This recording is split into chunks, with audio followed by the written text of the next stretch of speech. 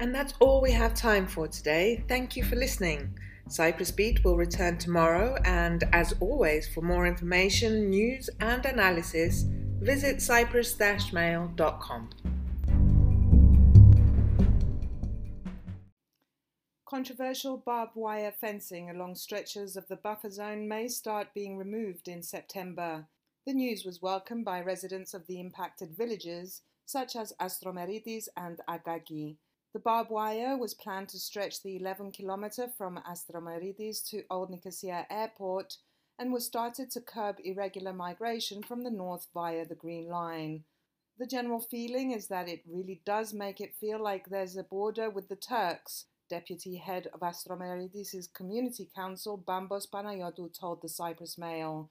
He said that the whole project was a waste of money and did not achieve its aim of reducing the flow of irregular migrants crossing the Green Line from the north. Instead, it simply hindered locals. In other news, British bases authorities are optimistic they will be able to keep bird trapping at record low levels as the blackcap migration period begins. They announced on Tuesday that new detection technology will soon bolster their efforts to further reduce the illegal activity in which ambelopoulia are snared in mist nets and on lime sticks.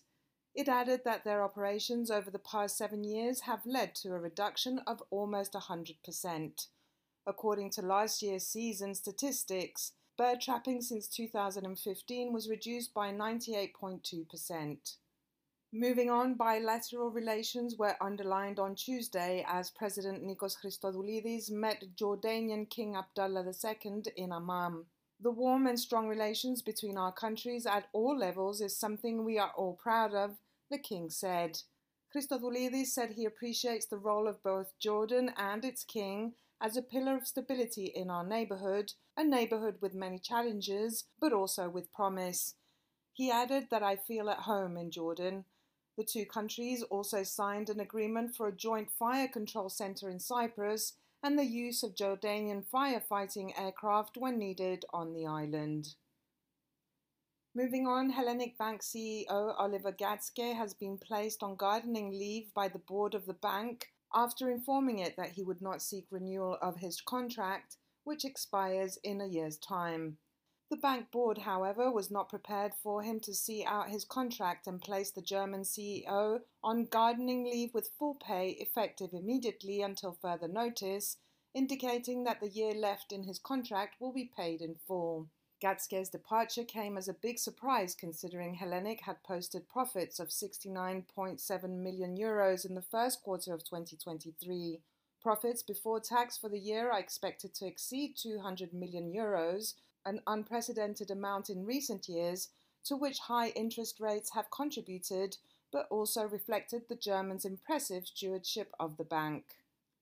In other news, following severe fires in Paphos and the death of a 75-year-old British man who was electrocuted after touching a cable, the Agriculture Ministry on Thursday announced improved installations aimed at preventing fires. A group comprised of officials from the Electricity Authority EAC, the Forestry Department and the Fire Service, who will regularly meet to plan their courses of action, will also be set up. It will focus primarily on preventing fires caused by power cables. A series of fires across Cyprus have been blamed on the EAC's decision to leave exposed cables out in the open, and the death of a British permanent resident in Nadav village, David James, on Monday. His death prompted an urgent meeting between officials on Tuesday, which led to the creation of the group and the decision to upgrade cables in forest areas. And finally, Nikos Christodoulides' presidential campaign office has been hit with a €36,000 fine for violating the election rules in the run-up of the elections. The fine came from Personal Data Protection Commissioner Irini Loizidou Nikolaidou and concerned 37 complaints about unwanted calls or messages from Christodoulides' team. In total, there were 77 reports filed to the Commissioner's office, of which 44 were given total fines of €41,000.